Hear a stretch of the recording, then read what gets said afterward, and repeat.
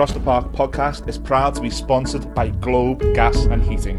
For the best kitchen and bathroom renovations, boiler servicing and repair, and central and underfloor heating in the Northwest, head over to globecentralheating.com and quote Across the Park for a free quote.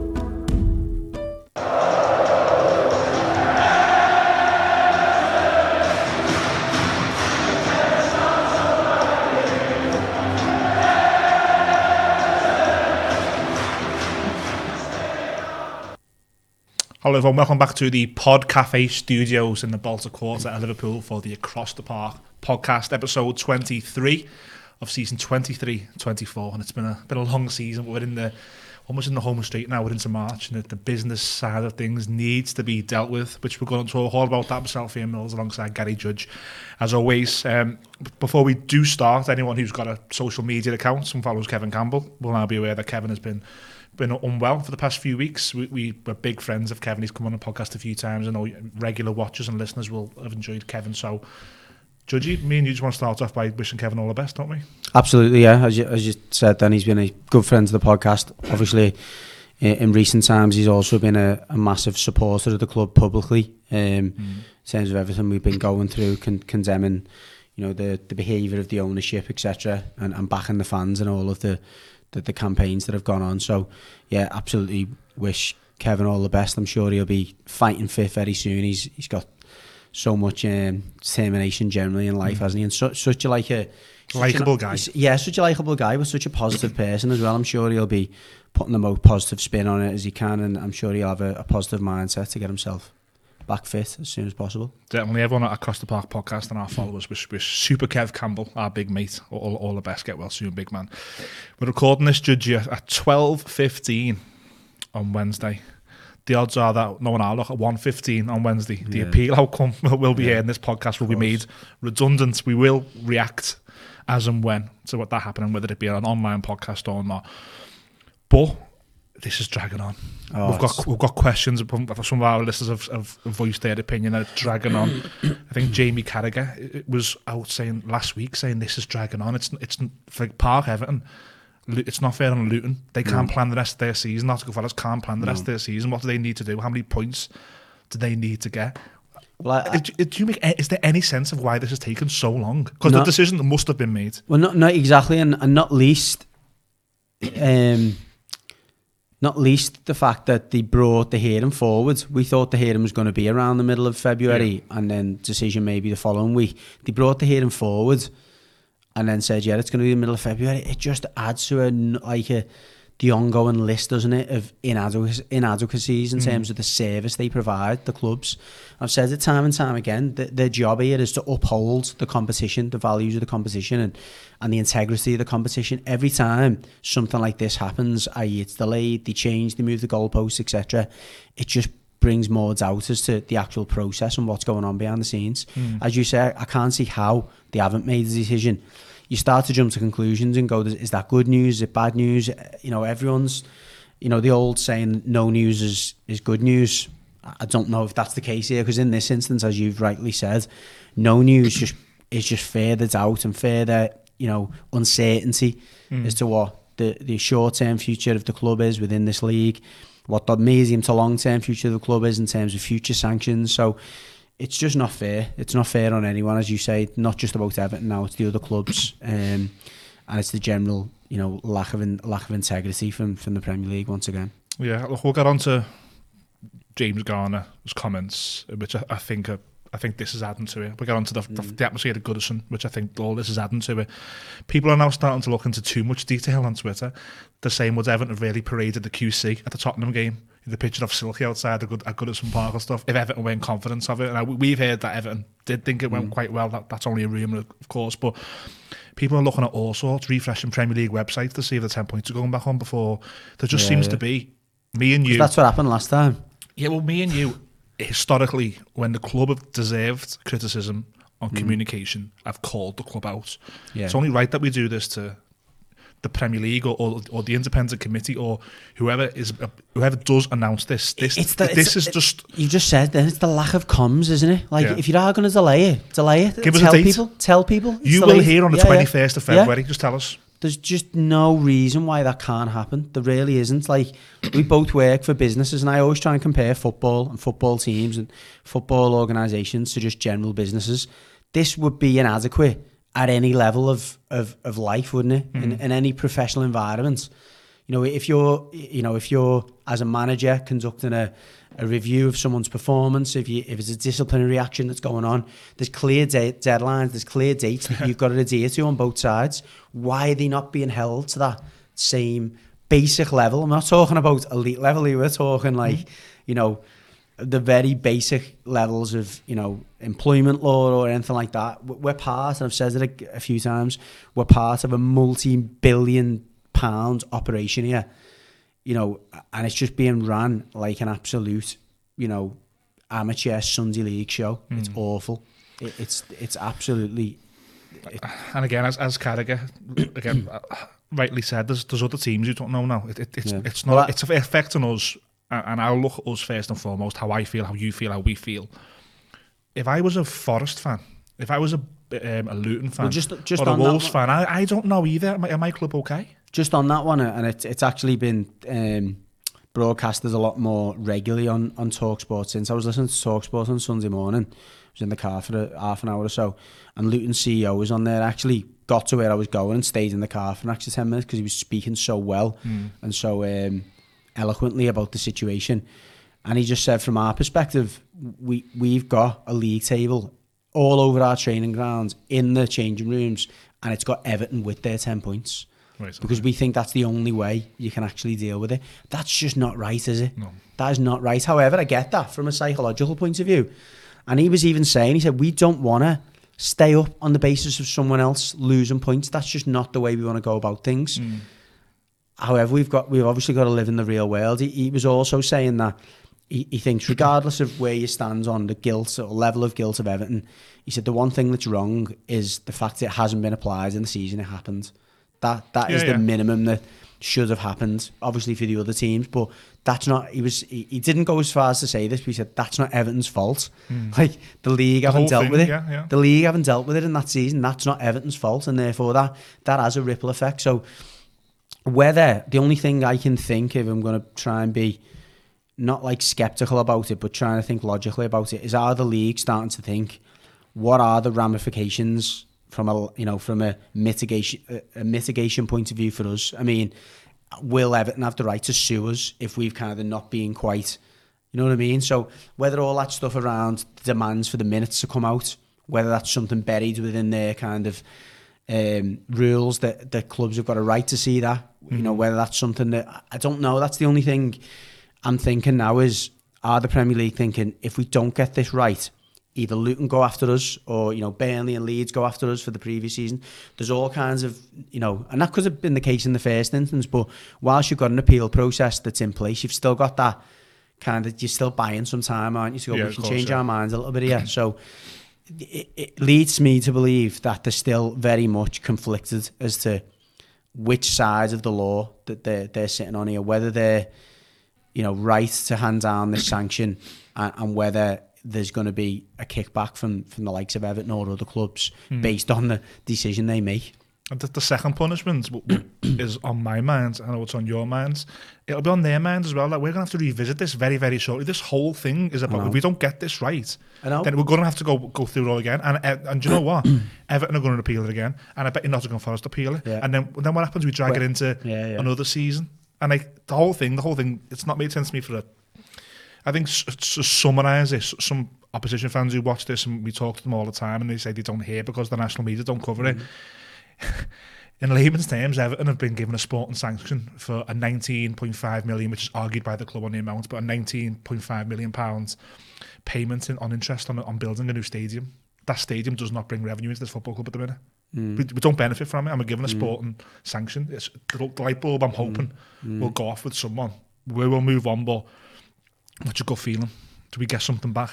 My gut feeling from the get-go, at the minute that we appealed and the basis of our appeal was that we would be, what I understand was the minimum, and I've read the guidelines and whatever they're worth at this stage, the minimum points deduction seems to be 6.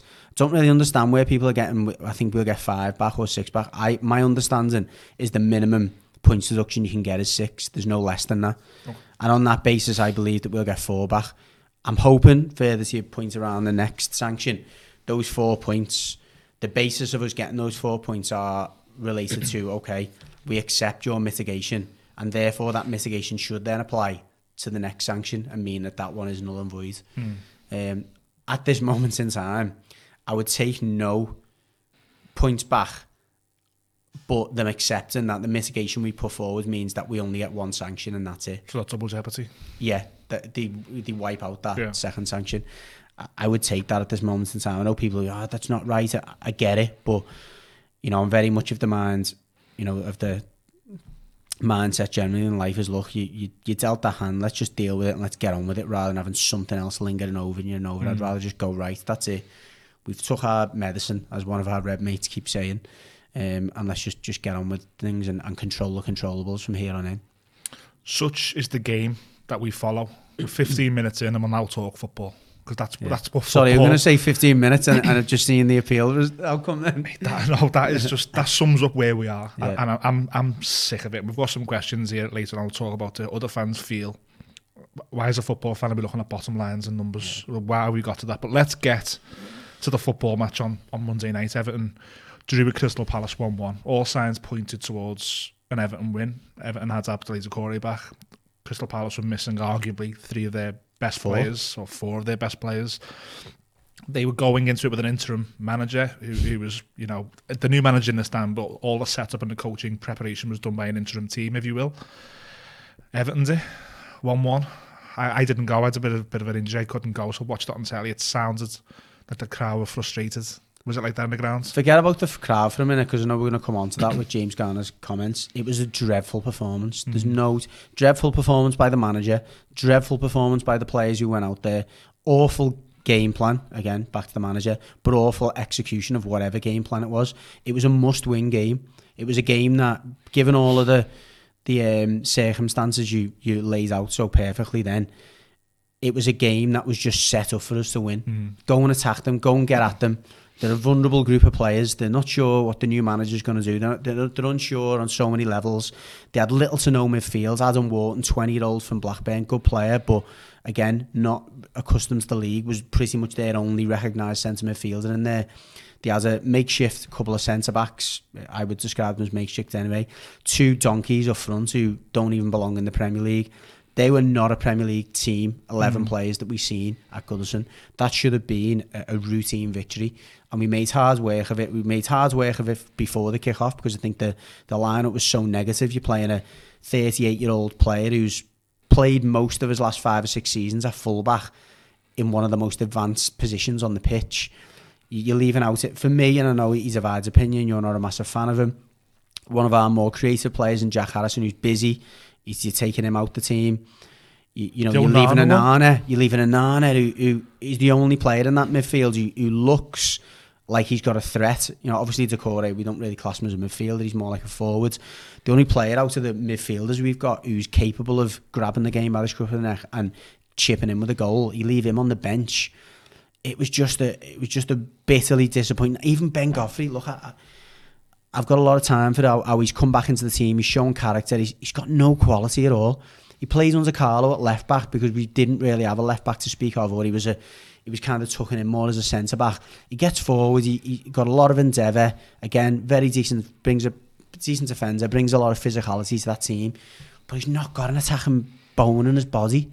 He's not good enough to play in a home game where we would be expected to dominate the ball and have more possession. You've got Seamus Coleman and Nathan Patterson, who, again, depending on what your opinion is, I don't care. Both of them are much better going forwards. Both of them are capable of producing something from the fullback area that could have been the difference. It was just a bitterly disappointing performance. So we're going to go on to the crowds in a minute, but I was in that crowd and I was so uninspired by the lineup, by the attitude, by the general mentality of the team. It was poor.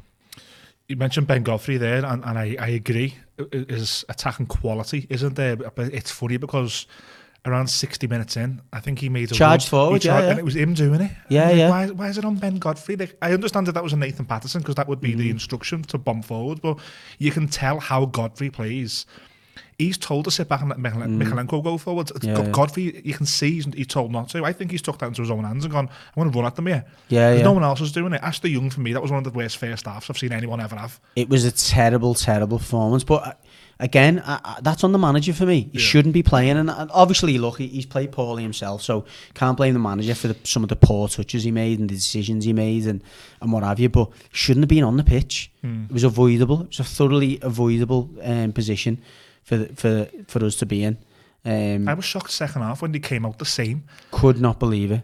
Could not believe it. I said, look, I watched it with my little lad, and he said, I'm ever going to bring Onana on. Little boy's a massive Onana fan. Yeah.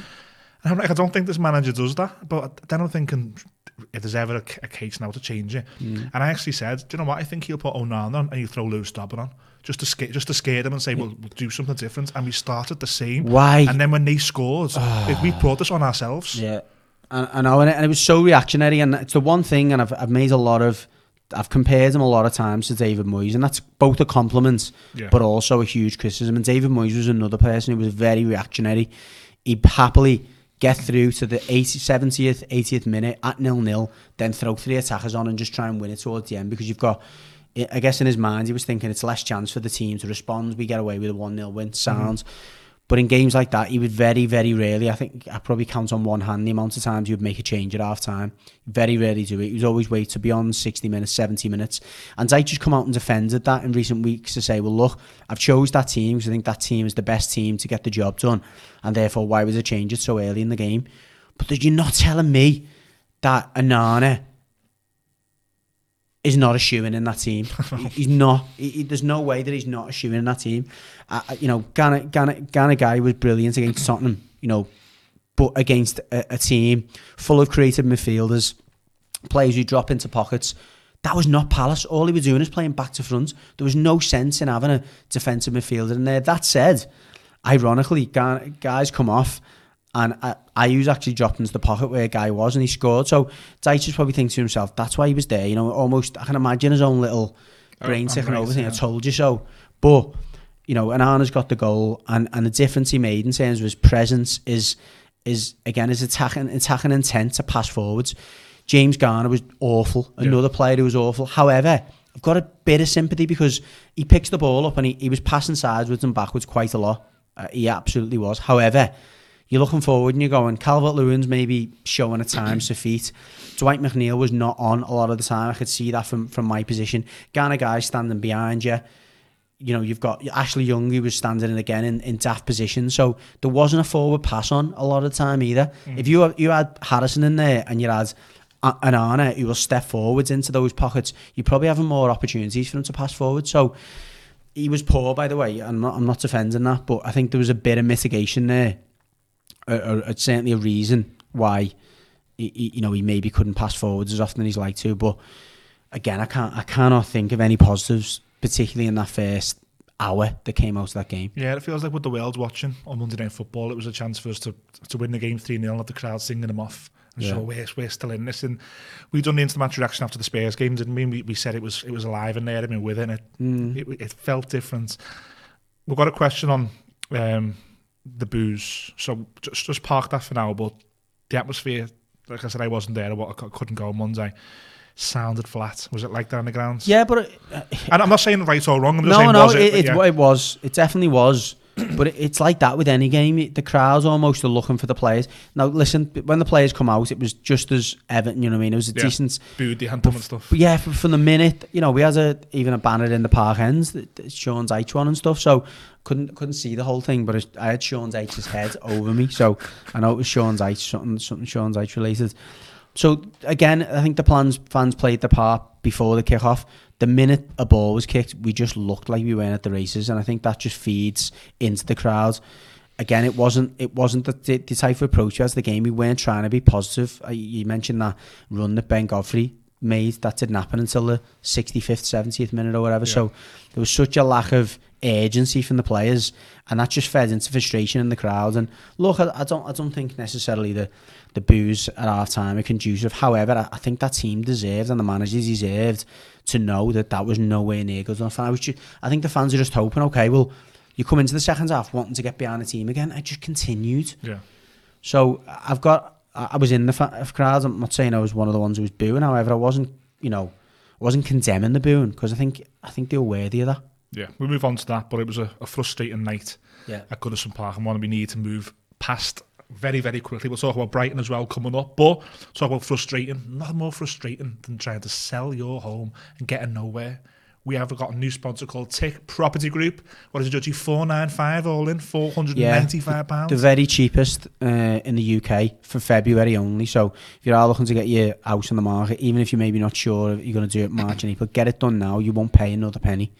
So cheapest on the UK market. Yeah, get over on our socials or get on the Google machine and Google Tick Property Group. A quick look at them now.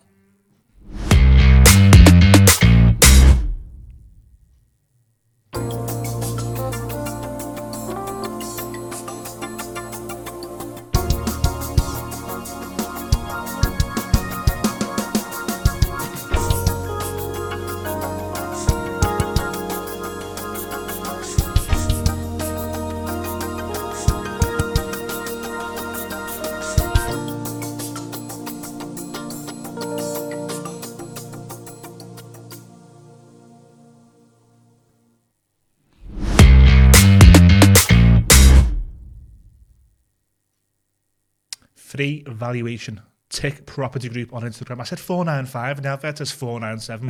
But quote across the park. I'll give you £2. We'll throw the extra £2 in. False advertising. Moving on to Brighton, Judgy. One of the best away performances I've ever seen an Everton team do was at Brighton away last season. Yeah. It arguably kept us up. Without that, it did, yeah. Brighton possibly, I know the Zerbies came out and said they're not fine. They've not yet found a rhythm to Thursday, Sunday. That doesn't apply this week, but they seem a little bit at times. Kansas because they've got the Thursday having the after the Sunday. Yeah, so maybe playing after it. Yeah, maybe take that into account. But when I've seen Brighton get some hardens this year, they seem that you can get at them. The fact that we got at them last season, not as much at home, but yeah, they've looked at times a bit. Yeah, I just feel it's a game we can't lose now. I think with Luton's form, it's similar. It's a similar position that we went into this game in that time, wasn't it? When we were saying, it is one of them games that we have to see as a bonus if we got something from. However, it was a game that we almost couldn't afford to lose. Yeah. And as you say, we were just so clinical on that day. Decore was instrumental in it, but I think generally the attacking players on the day, McNeil was outstanding. Yeah. Look, with the two players you've just mentioned, in my opinion, Onana and Harrison have got to come in for that game. I think they give us a lot more legs. I've actually seen a graphic that I put in the Everton group not so long ago that Onana's recorded one of the fastest speeds over 40 metres or something, or 20 metres this season. So clearly, you don't need to be a statistician to see that he gives us a lot more athleticism. He gets that team up and down the pitch a bit quicker. We're absolutely going to need that against Brighton. They're going to dominate the ball. We know that. They did in that particular game as well. But we were so good at breaking at speed. And we've got players with pace. Calvert-Lewin, obviously, we just mentioned.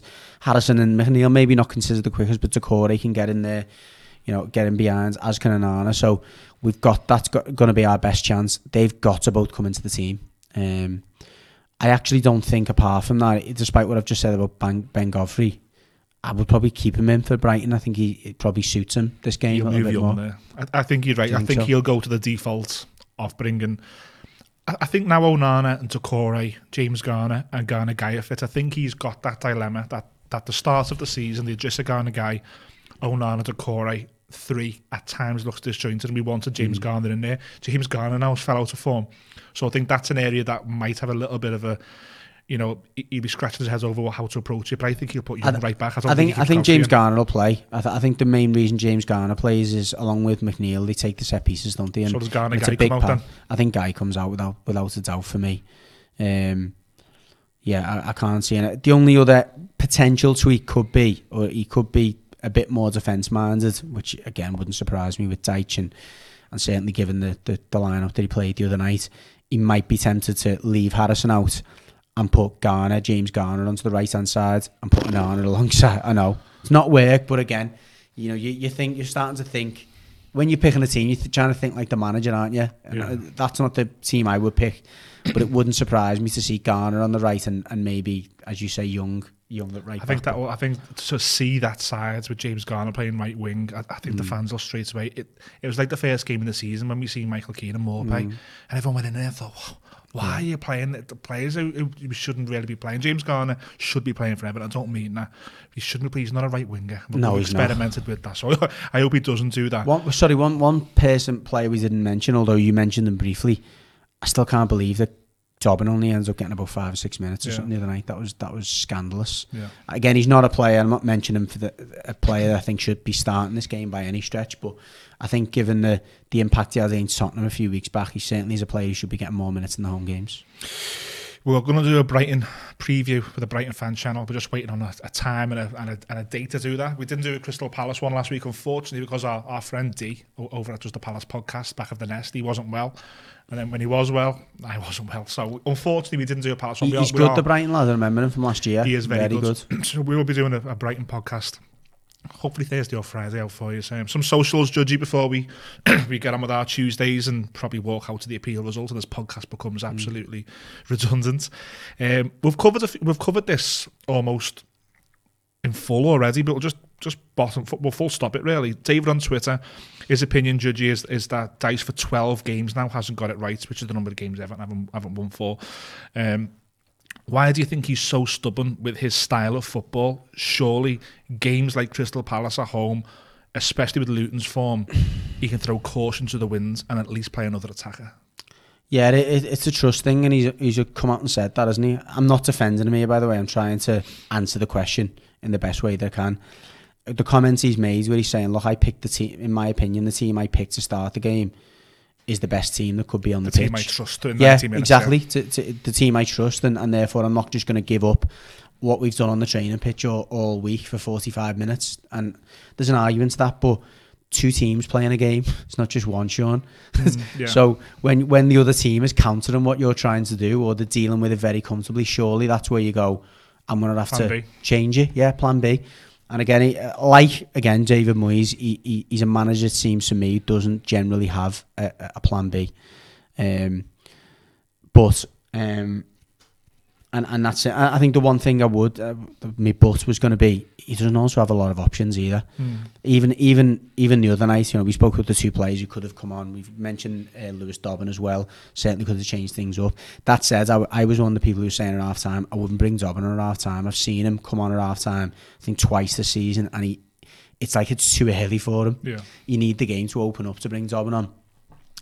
But you look beyond Dobbin, and possibly if I'm going to give any, more defences, it might be a half fit still on Arna. Maybe he wasn't quite 100% still. Maybe that's why he wasn't in from the start or earlier. Beyond that, you haven't got a lot of options with Danjuma out. Gomez shown us a little bit of a ray of light, didn't he, when he come in for those few games and he scored that free kick against Palace. It would be nice to have him as an option. There isn't a great deal of depth, is there? Beto we've seen, and in fairness, he's tried to put Beto up there, but Calvert-Lewin has just not worked. Again, the other night, they just looked two strangers. Oh, I've never. I mean, that said, we were talking after the game. I was talking with Louis, who sits next to me after the game. And I was saying, in fairness, never really worked with Campbell and Ferguson, did they? The two big men. They're very similar players in terms of the areas they occupy and the things they want to do. So it's not surprising. Yeah, that's a fair point. And you need players around. I think you need players around Calvert-Lewin to complement him. And I don't think a second striker's it. No, and that's what we didn't do enough. And that was the most obvious thing, regardless of personnel.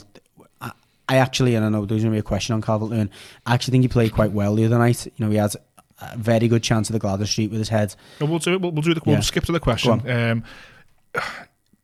I put two polar opposites here. It was crazy that we got two polar opposites, but that is Calvert-Lewin. No, it is, and I think it's our fan base at times. Yeah.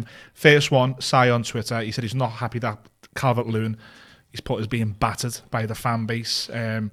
Look, he's playing as a lone striker, but we don't even put wide players up there with him. Fair. And the other tweet that came in was Carlos, and he's put, there's loads blaming Dice for this and his setup, but I'm not seeing it. If Calvert-Lewin buries his chances, we win. It's always coming down to him lately. He's costing us massively, and the problem is we have no alternative.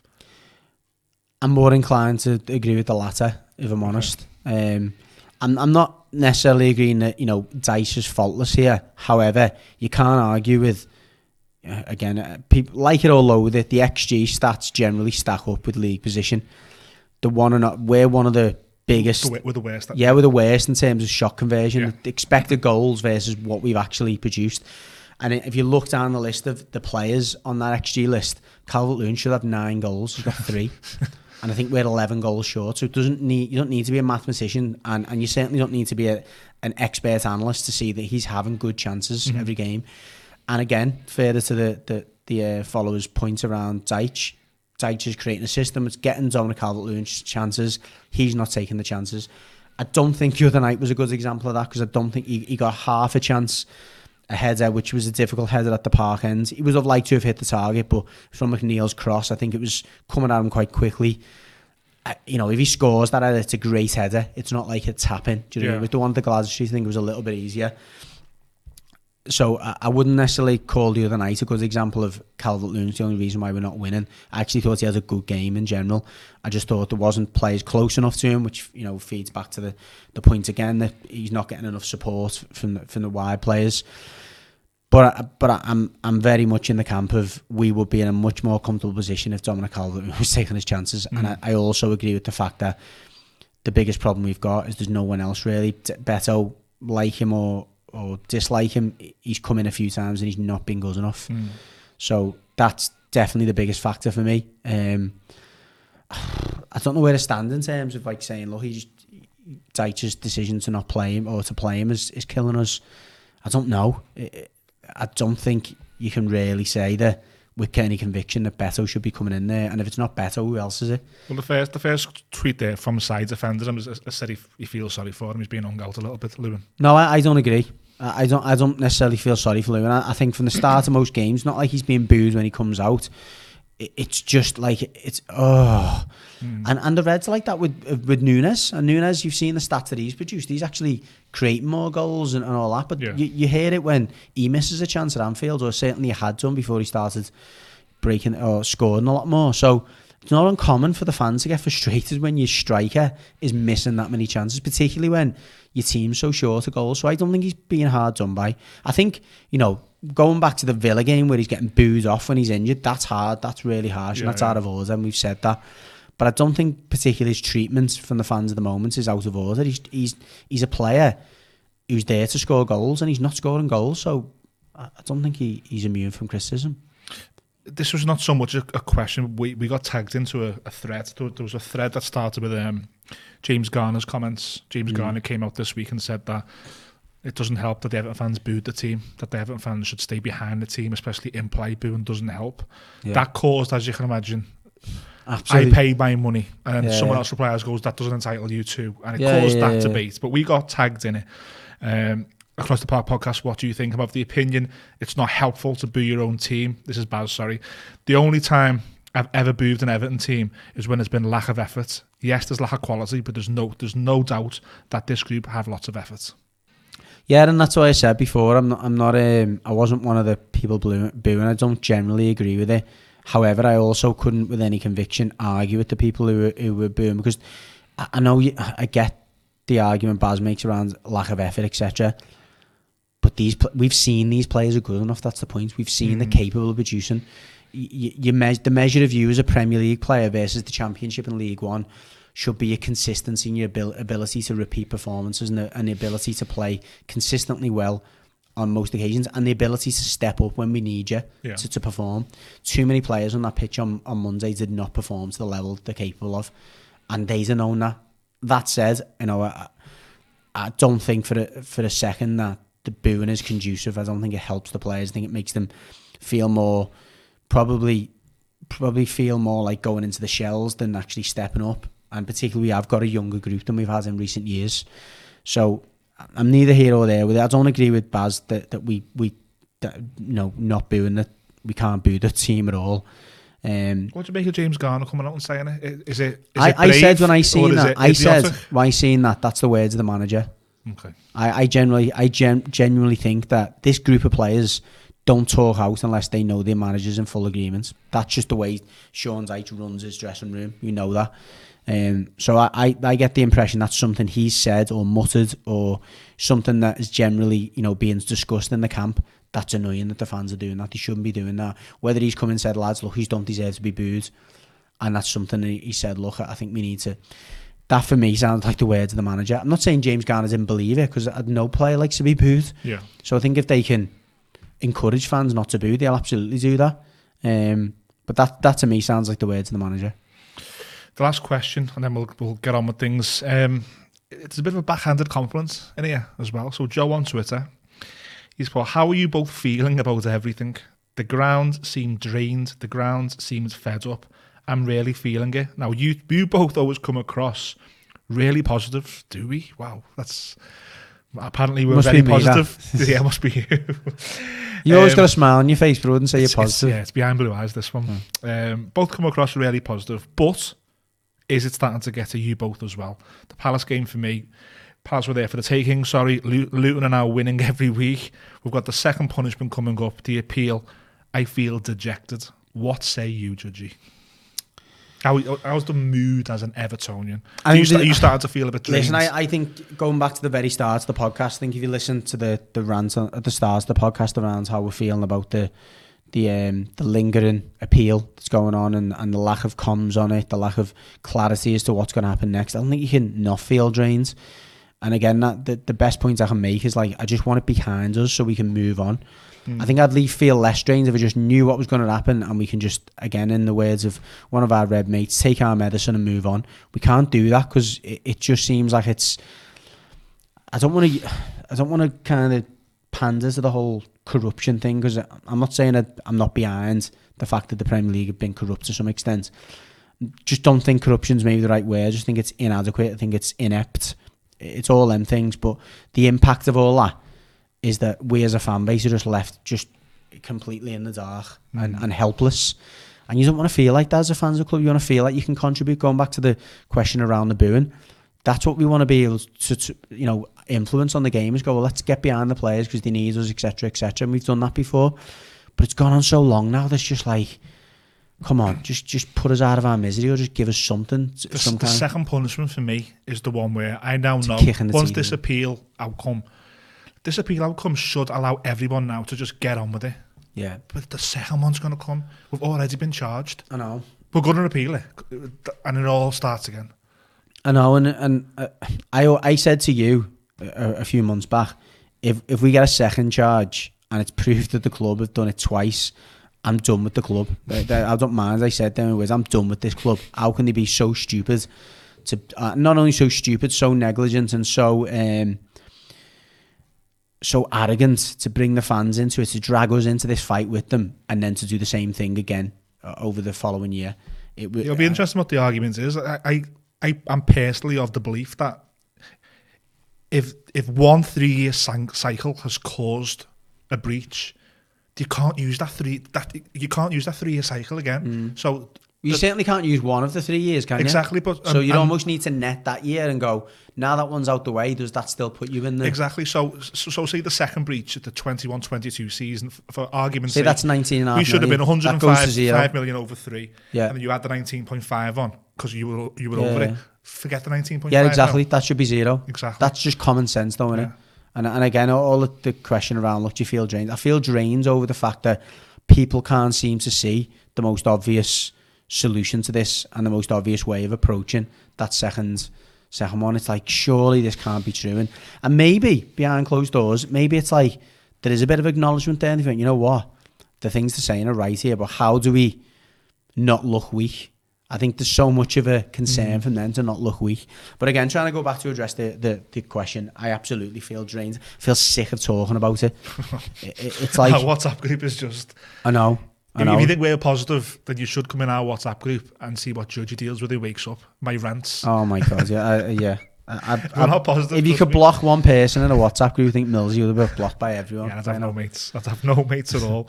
But no, thanks for the compliment, Joe. But yeah, the positivity side of things is we try and be positive because we want the best for the football club. But me and Judgy are probably we're hating as much as any other fan. We might not rant and bang our hands and kick things anymore like we used to do. We try and maintain a bit more professionalism, but we absolutely care and hate and we'll do anything we can to help the club. And you know what, exactly, I was going to say that. The one thing I will say in terms of the positivity, we're conscious and we're aware because of people within the club, and obviously the fact that it's been said publicly, the club can't say nothing. Yeah. So I think we feel a bit of a duty to go, well, we've got a small audience here, we've maybe got a chance to reach people both within the club and outside of the club when we're talking to away fans, etc.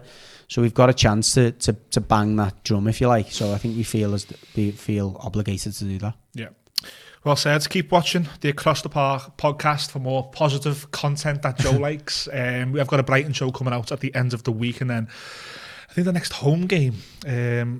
I'm actually missing that. I'm West Ham, so Judge will be doing I know, I'm a terrible fan.